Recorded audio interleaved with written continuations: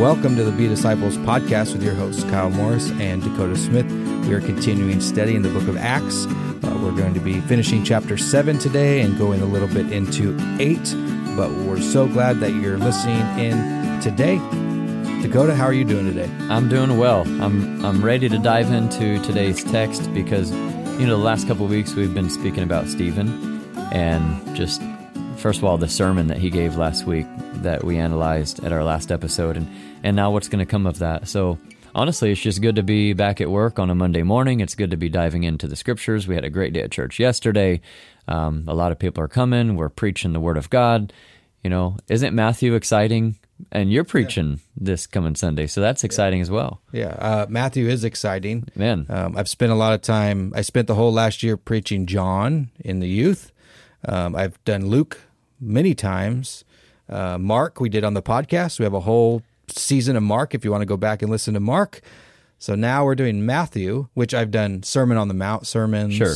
I've done other things in Matthew, but not like going through the whole book. So it'll be a fun challenge, but also I think just building up to Matthew, you start to see the encouragement of the book. I mean, the gospel, the power that starts to come out of just talking about the book as you lead into, as we're going to get into the first chapter this week is a lot of fun. It's super exciting to see how Matthew writes his gospel.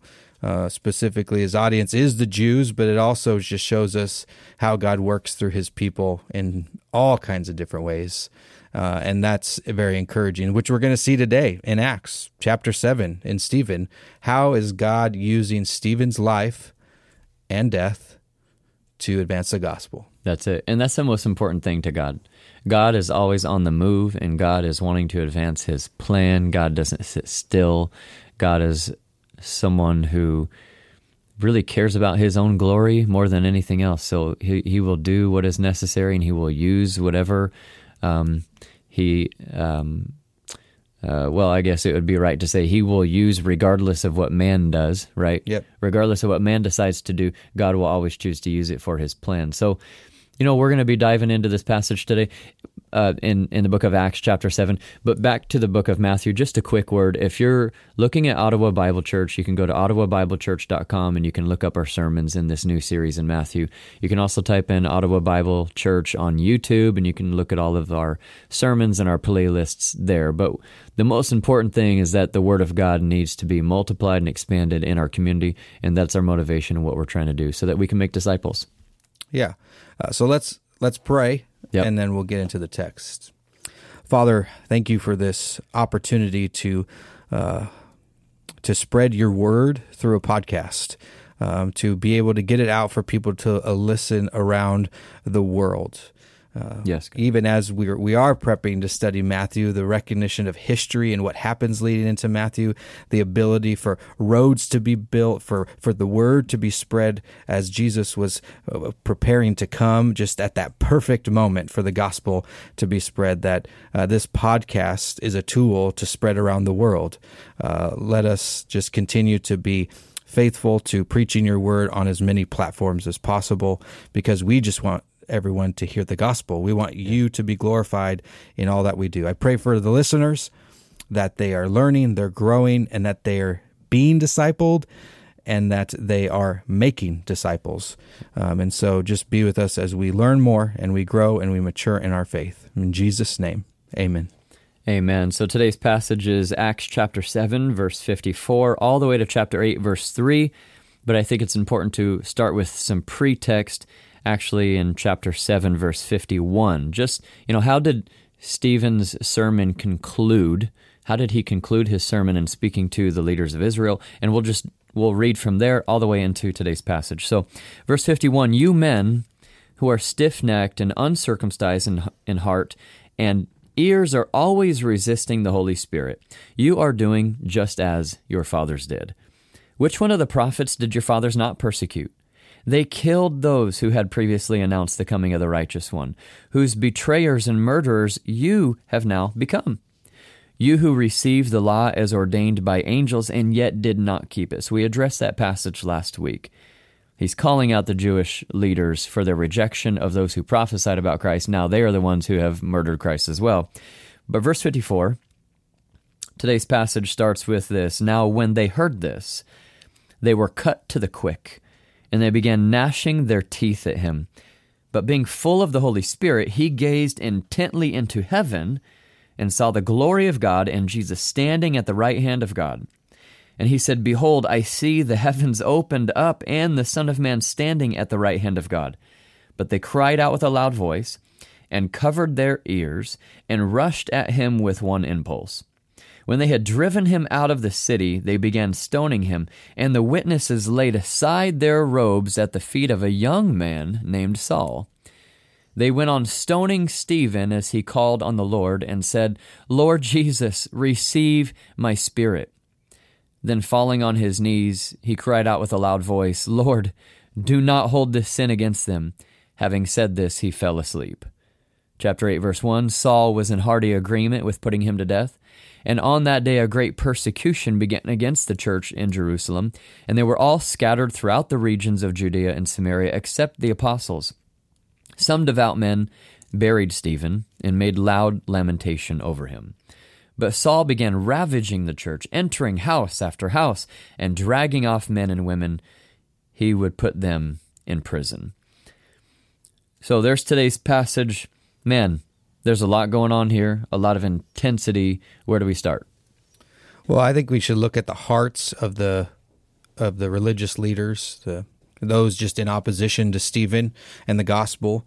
What their hearts are doing is what's driving their actions. So clearly, it is mentioned here in verse 51 that you have you're stiff-necked people, uncircumcised in heart and ears. You resist the Holy Spirit. There's a resistance of what God wants to do in them and through them, which their desires to hold up their self-righteousness is driving their actions towards Stephen. The gospel is what is going to eliminate their power, or any power over people in any religious way. And so we have to remember Rome is in control of the land and the people. So you think about the religious leaders at the time, how much power do they have? Well, they have some, and they're holding on to it as tight as they can. And they're unwilling to budge from their hardened hearts towards God, which leads them into their response to Stephen. That's it. When they heard this. Yeah, now when they heard this, they were enraged. Yeah. Yours says enraged. Mine says enraged. Mine says cut to the quick. Cut to the quick, yeah. Almost like it was so fast. You know what I mean? Like they were enraged quickly. Like it wasn't just like a gradual being enraged. I think it was a very fast, like immediate, almost with no thought. Yeah. How dare you speak against God? Yeah, boom. What? And Stephen's like, I'm not speaking like maybe against their God. mind or their emotions, boom, just it was cut. Yeah. Now it's going this way. Something's divided in them. I'm not sure what that phrase when you means, like, but you get it. When you already have your mind made up. Yeah. And so you already know your response, regardless of what somebody says. Right. It's almost like that. Like I've already become enraged right. in my mind. I'm just waiting for that. I'm waiting for the silence so I can then do it. Yeah. And it says, and they ground, or the gnashing of their teeth. Yeah. I mean, I think automatically when I hear gnashing, I think of hell. Yes. I mean, I think of people who are deprived of eternally separated from God. I mean, I don't like the phrase. That's what it attaches, at least scripturally. I don't know if it's the same, but it comes across. Yeah, no. And I was just reading last night in Matthew chapter 13 about those who are separated at the end of the age, believer from non-believer. The non-believer is going to grind his teeth, right? Mm-hmm. In utter darkness with weeping and gnashing of teeth. So, yeah, that is quite interesting. It's almost like they're displaying the very characteristics of the place they're headed to. Yeah. Whoa. Yeah, it is. I try to picture this, a person in front of me being this enraged and grinding their teeth together. Like so angry that spit's coming out of their mouth and they're grinding their teeth. And it's sad, actually. They're in this place of like almost being like black, like they black out. Right. Like they're so angry that they don't care what happens next. Yeah. I mean, there's full anger that leads to sin here. Yep. And then he says, but he, Stephen, yes, full of the Holy Spirit, gazed into heaven and saw the glory of God and Jesus standing at the right hand of God. Now, how do we know this? Well, it's because he said it.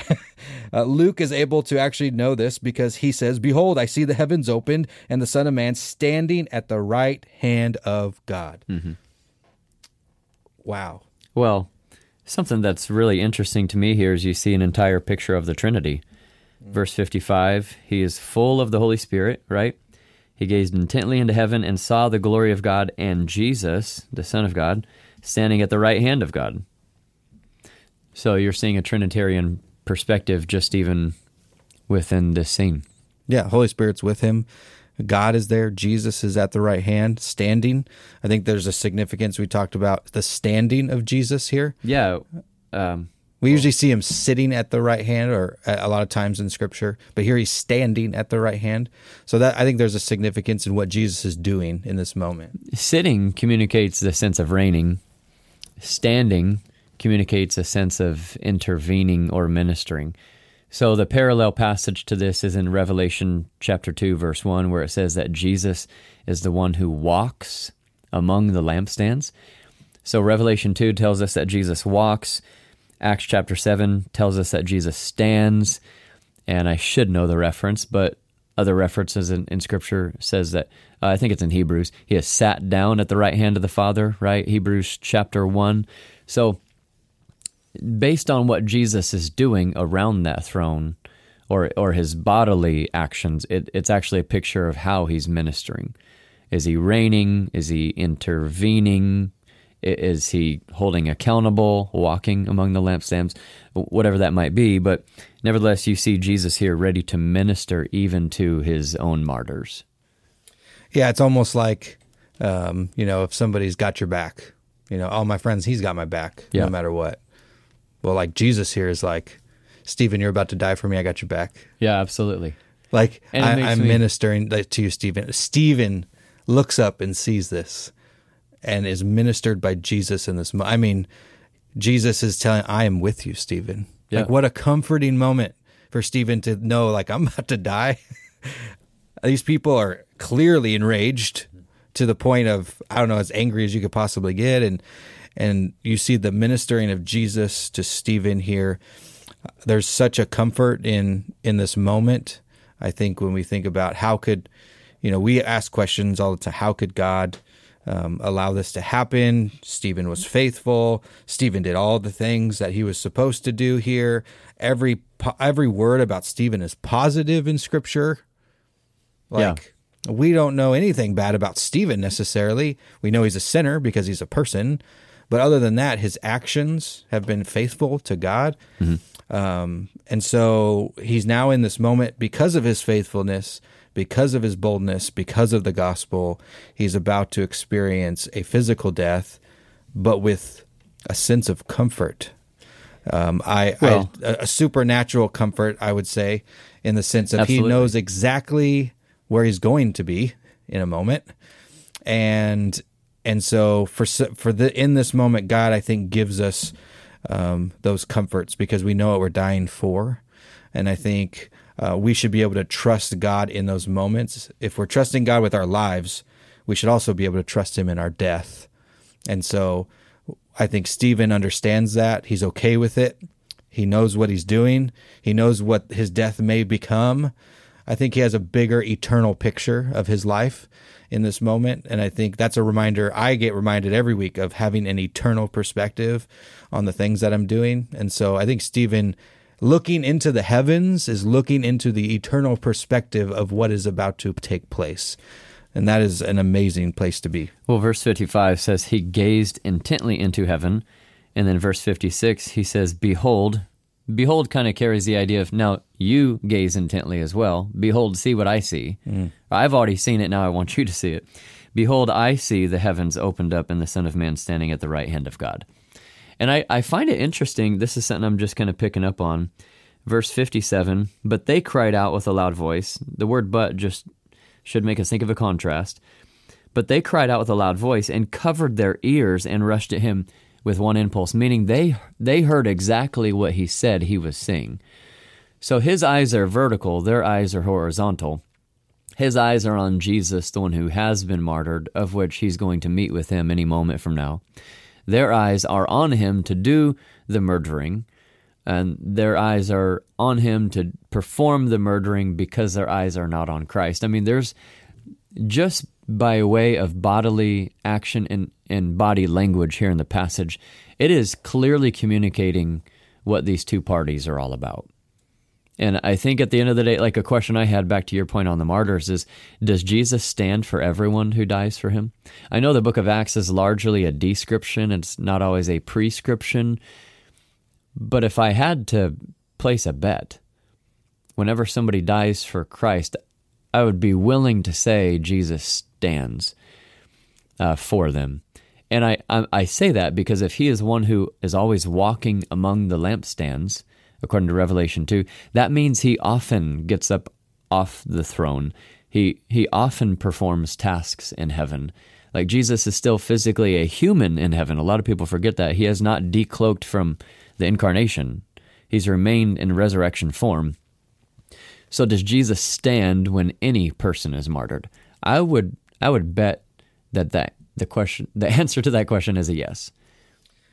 Yeah, I mean, I think so as well. I don't see why, at least evidence of Scripture would say that there isn't a clear sense of comfort in the believer who's truly being killed for Christ. I think if you've gone to that length, you knew the risks. I think you've already shown where your allegiance lies to King Jesus. Yep.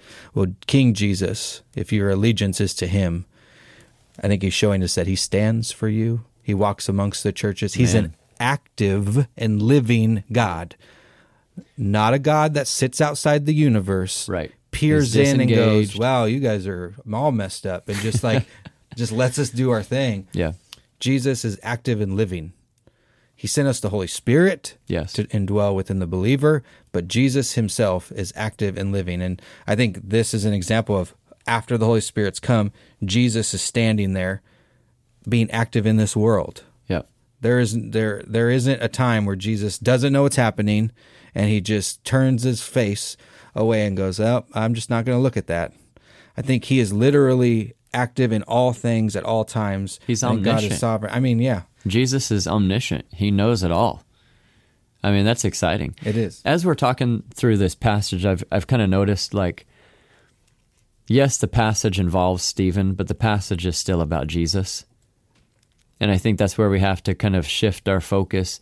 The passage is actually about the intercession, the ministering that Jesus gives. By the way, Stephen, full of the Holy Spirit, is a deacon, which is the word minister. Jesus is ministering to the minister in the midst of his ministry. Yeah. Here in this passage, that's something that's pretty amazing to see as well. So just this theme of who Christ is post-resurrection, post-ascension, we're able to derive that here from this passage, which is really exciting, actually. It is. And I think we're going to, we read more and we'll see it later on, what the apostles are doing during this time. And we'll get there, but we read that a little bit. And I think that is another showing of what the apostles were willing to do. And we know about if you've read the scripture or you know anything about the life and the death of the apostles, you know where most of their deaths come in very similar to Stephen's in that of martyrdom. But the faith of the apostles is very, Stephen, I would say, is, he's not an apostle, but I think he shares the same faith and boldness of the apostles because of what he is doing. And I think that's a very powerful message, that you don't have to be an apostle to do the work that Jesus called us to do. Yeah. You don't have to be an apostle to live out the Great Commission. Yes, he spoke to the apostles when he said that, but Stephen is living out the Great Commission in his life and death. Right. And he was not an apostle. And so our job as Christians is to live that out and to die for that. Someday. We may not die in martyrdom. We may die in another way, most likely. Yeah. But I think our life and our death should reflect what we believe, and that's what Stephen's doing. Although maybe this sounds somewhat emboldened of me, or maybe it may come across as me possessing like a bravado. And maybe it is, because I'm really, you're never quite sure until you get to that actual moment of being ready to lose your life. But the statement I want to say is this. Honestly, hypothetically, if I stood in front of Jesus face to face and he gave me an option of how I would want to go out, right? Like a long life of persevering and faithfulness to Jesus, dying at a good old age, that sounds really awesome. But the Bible also speaks about a specific crown for martyrs. So if eternity is what eternity is, and if I had a choice, just a one-time choice, would you willingly die for Christ early or a long life of faithfulness? God could bring about fruit from both, obviously. But man, if you've got a choice, what better way than to go out dying for Christ? Yeah. And just because you're a martyr doesn't mean you die young, by the way, but I'm just saying, why not take that opportunity? Not to manipulate it, but why not walk through that opportunity if the door is open for you? Yeah, I mean, I'd like to say the same thing. I mean, if, I think about that often. I think about it in the sense of our current state of our society in America, like where the world is trending, outlawing the preaching of certain things in Scripture, or even just outlawing the gospel altogether. Yep.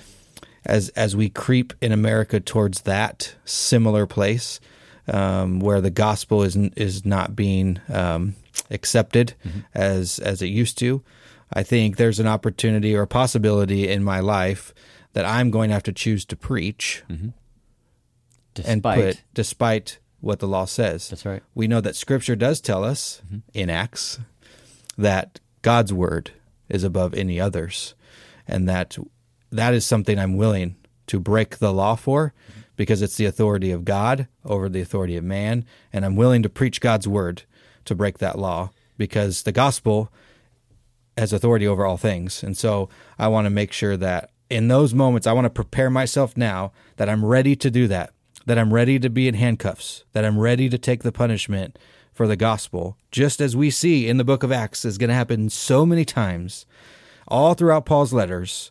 I mean, that's what we see in the early church, and I just think that's where the church is going to end up being again, and probably thrive in the midst of it. But sure, yeah.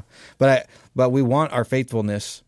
What drives us, one, we get to stand in front of Jesus, but there's also what comes of Stephen's death, which is what we're going to read just about now. What comes of his death?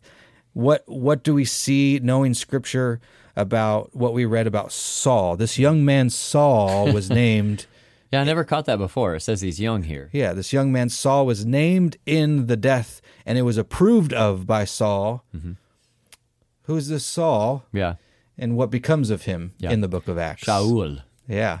So if we continue reading, it says, but they cried out with a loud voice, stopped their ears. What verse are you in? Sorry. 57. Okay. You read it. Stopped their ears, or covered their ears, and rushed together at him. Then they cast him out of the city and stoned him. And the witnesses laid down their garments at the feet of a young man named Saul. And as they were stoning Stephen, he called out, Lord Jesus, receive my spirit. And falling to his knees, he cried out with a loud voice, Lord, do not hold this sin against them. And when he had said this, he fell asleep. Yeah. So you were mentioning before we were on the podcast about the process of stoning a little bit back then. Yeah, let me just read it. It says this: in stoning, the first official witness pushed the naked victim off a 9-foot scaffold. This is likely how James died, by the way. Some say they pushed James off the temple. So maybe there's some continuity there, but they pushed the naked victim off of a 9-foot scaffold, which assuredly would have broken a number of bones. They couldn't get up, they couldn't move. Then the second official witness dropped a large stone on his head or chest, and others pelted the dying man. Then you look at verse 58. I have a footnote, in verse 58 that says, the mention of witnesses suggests that the leaders in the nation of Israel went through the motions of a legal execution. Leviticus 24, verse 14, though probably without securing the official approval of Pilate. So I find it at least ironic that they're called witnesses in the passage. But the true witness, again, here's some more irony, the true witness is Stephen, the one who is witnessing for Christ and becoming a martyr. Martyros, the term witness, it's the same thing. So you've got these legal witnesses versus a biblical witness, and he's losing his life for it. Yeah, I mean, I can't imagine going through this process. I know I think of 9 feet. I've got these panels on the exterior of my house. They're 9 feet tall, exactly, and being pushed off of that, right? So if you're pushed, you're not going to land on your feet, right? You're going to land like on your side or on your head or neck or something, right? It's not going to be a good fall. No. It's not going to necessarily kill you, 9 feet, but it isn't going to feel good. Yeah. Then they're going to drop a stone on your head. Yeah. Right, and that's probably not a little pebble. I know. And just the action of how many people are involved in the process of the stoning. Well, we've got the pusher, we've got the thrower of the rock, and we've got then people throwing stones, multiple people. So there's 3 steps. Yeah. Push you off a height, drop a massive boulder on you, pelt you with other rocks continuously until you're dead. It's really morbid. Yeah, it takes... And it it's takes communal. time. Yeah, it's it's communal too. It takes time. It's not like, boom, I shot you, or hung, done. Yeah. This is a different kind of a thing where it is communal. It takes time. Their anger has led them to this point. There's actually time to think about what they're doing, but they choose not to. They cover their ears. So yeah, it's for one gruesome, but two, I think of the hearts of the people, but so is Stephen. Stephen is thinking about the hearts of the people in this moment. Yes. Because what does he ask God to do? Yeah. He says, Lord, do not hold this sin against them. Stephen has the heart of Jesus. Well, and he says another statement that's just like Jesus in 59, Lord Jesus, receive my spirit. Jesus said, Lord, into your hands I commit my spirit. And then Jesus said, don't hold the sin against them. So he's doing the same thing. Yeah. So Stephen here, seeing him as a man full of faith, who loves Jesus, his heart is truly for Jesus. I think I keep going back to the heart because it talks about the uncircumcised in the heart. It's all this internal issue of what they believe and what they're battling against. It's sin. Yeah. And Stephen recognizes that Jesus has died for sin and that he actually loves the people who are stoning him. And he asks God to don't hold this against them. Allow them to know you. Yeah. Well, what do we know about who's talked about as starting in verse 1 of chapter 8? Yeah. Saul was in hearty agreement with putting him to death.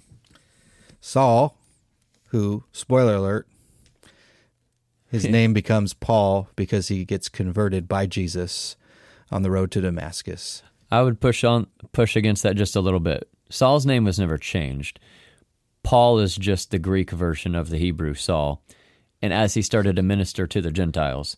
But nevertheless, there's an obvious change because his audience changes. Well, we see the change in Scripture. Yeah. At least in the Greek. Yeah. Where we go from Saul to Paul. Because the focus of who he's trying to reach changes. Right. Yeah. So, that we're going to learn about that in Acts. We're going to get there. But I think there's a something here where we see Stephen's death as something we go, wow, God could have used Stephen for so much more. Could he have? What does God use Stephen for? God uses Stephen to start the process of reaching Saul. Great point. Because what does Saul do? Yep. Saul eventually becomes the one who spreads the gospel to the known world. Yeah. I mean, who completes the mission of the book of Acts. Right. Jerusalem, Judea, and Samaria. We're still in Jerusalem right now in this text. And then to the ends of the earth. Yeah. Saul will bring that to the ends of the earth through the Holy Spirit. If Stephen knew what Jesus was doing, he'd be like, yeah, sure. But he was willing to do it anyways without even knowing what would come of it.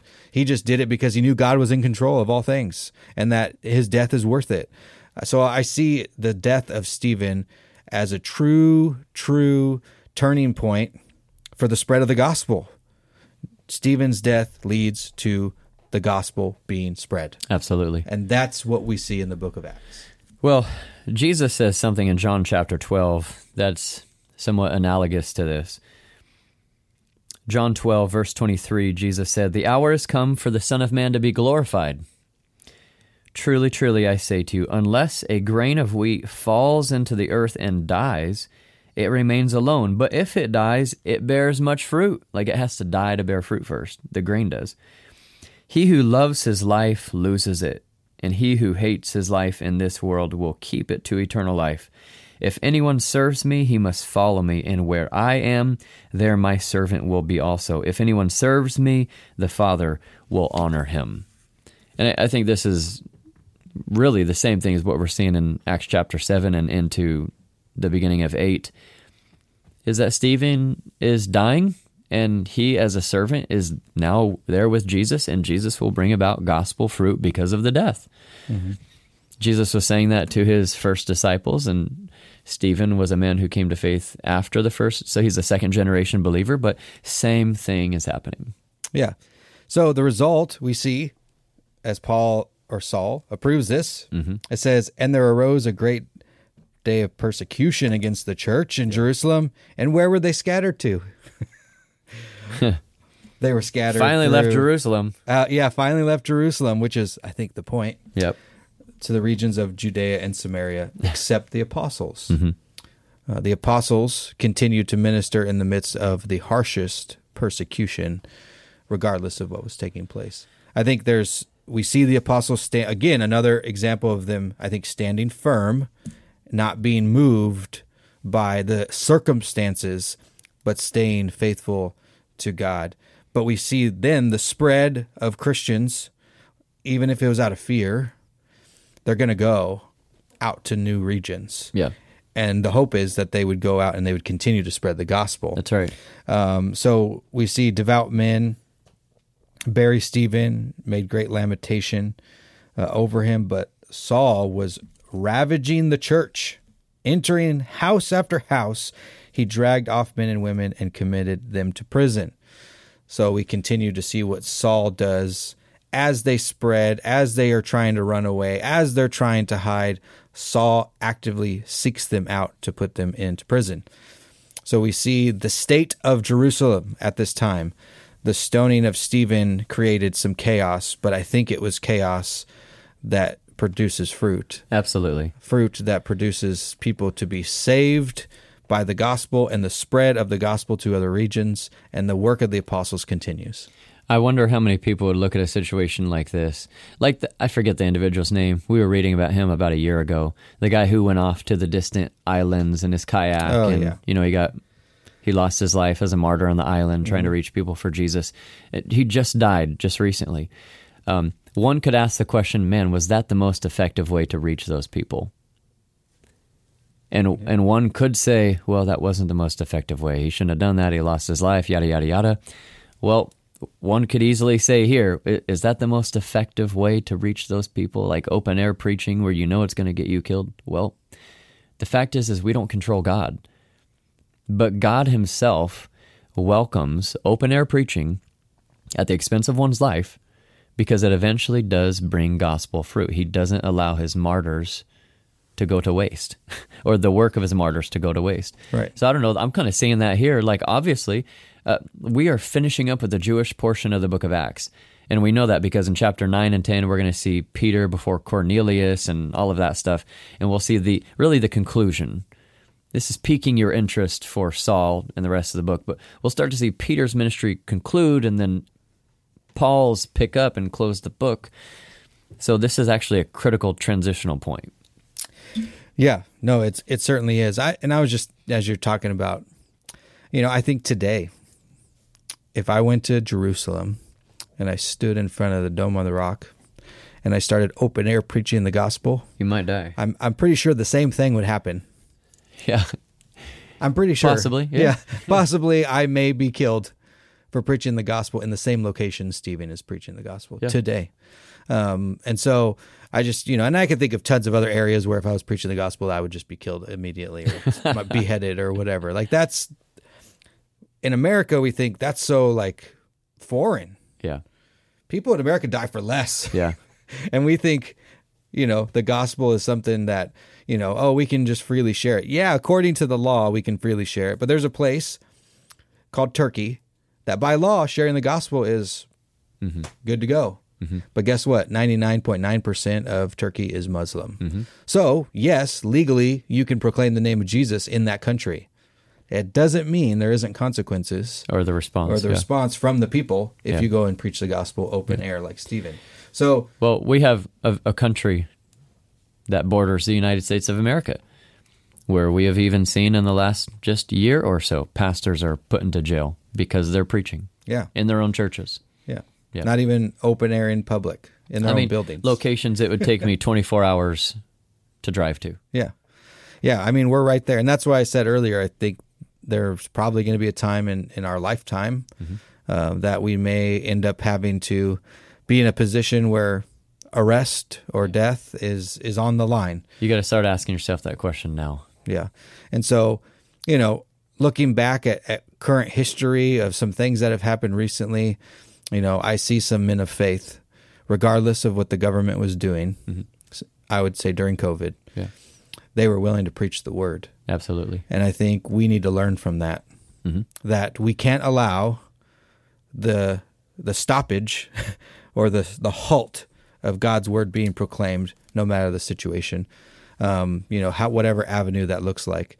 So it's just a warning, I think, a warning of a time that is to come, as this world continues to push further and further into glorifying the self and to worshiping the self, that we need to be careful as Christians that we don't fall into that trap, and that we don't allow the pressure of the world to change really our faith. And so I just encourage you, as you're listening to us, as we kind of wrap up today, that you would stand firm in the faith, and that you would use Stephen's martyrdom as an encouragement of what Jesus can do through you.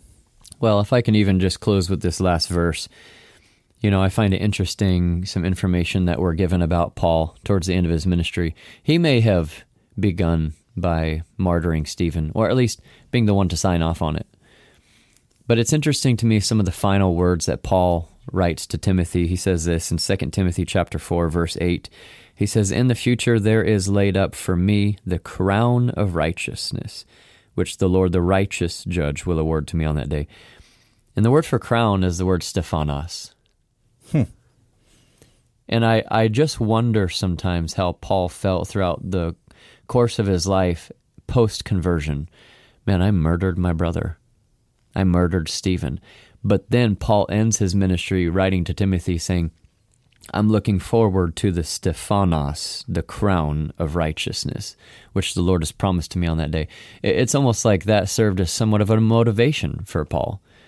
This may be who I was, but this now is who God has made me, and is who is changing me and using me for his ministry. And one day I'll say, Stephen, in heaven, I'll say, brother, I'm so sorry. Praise God. Through his grace, he made use of my stupidity.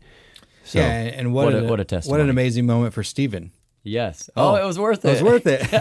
It was. And he knows that God is faithful. And even through such a horrific death, but it allowed something, the most important thing, to be spread. And so as we close, let's just pray about, what our lives look like in relationship with Jesus, and how we can continue to grow and be faithful and be ready. Be ready for either persecution, be ready for meeting Jesus, but always being prepared for those moments. So let's pray. Father, I thank you for all those who are listening. Lord, that you would prepare us by the Holy Spirit. You would prepare us, you would mature us, you would sanctify us for those times. Allow us to live the little moments out, to build upon those little moments of being faithful to you, so that when we are challenged, that we do not fall away from you, but we trust you.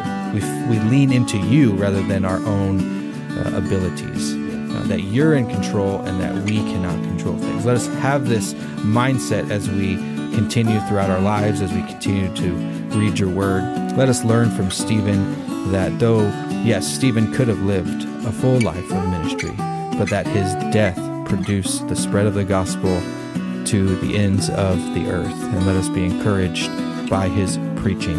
Thank you for this podcast, Lord, and please, as all, just bless the listeners, allow them to have open ears to hear, and that they become doers of your word. In Jesus' name, amen. Amen.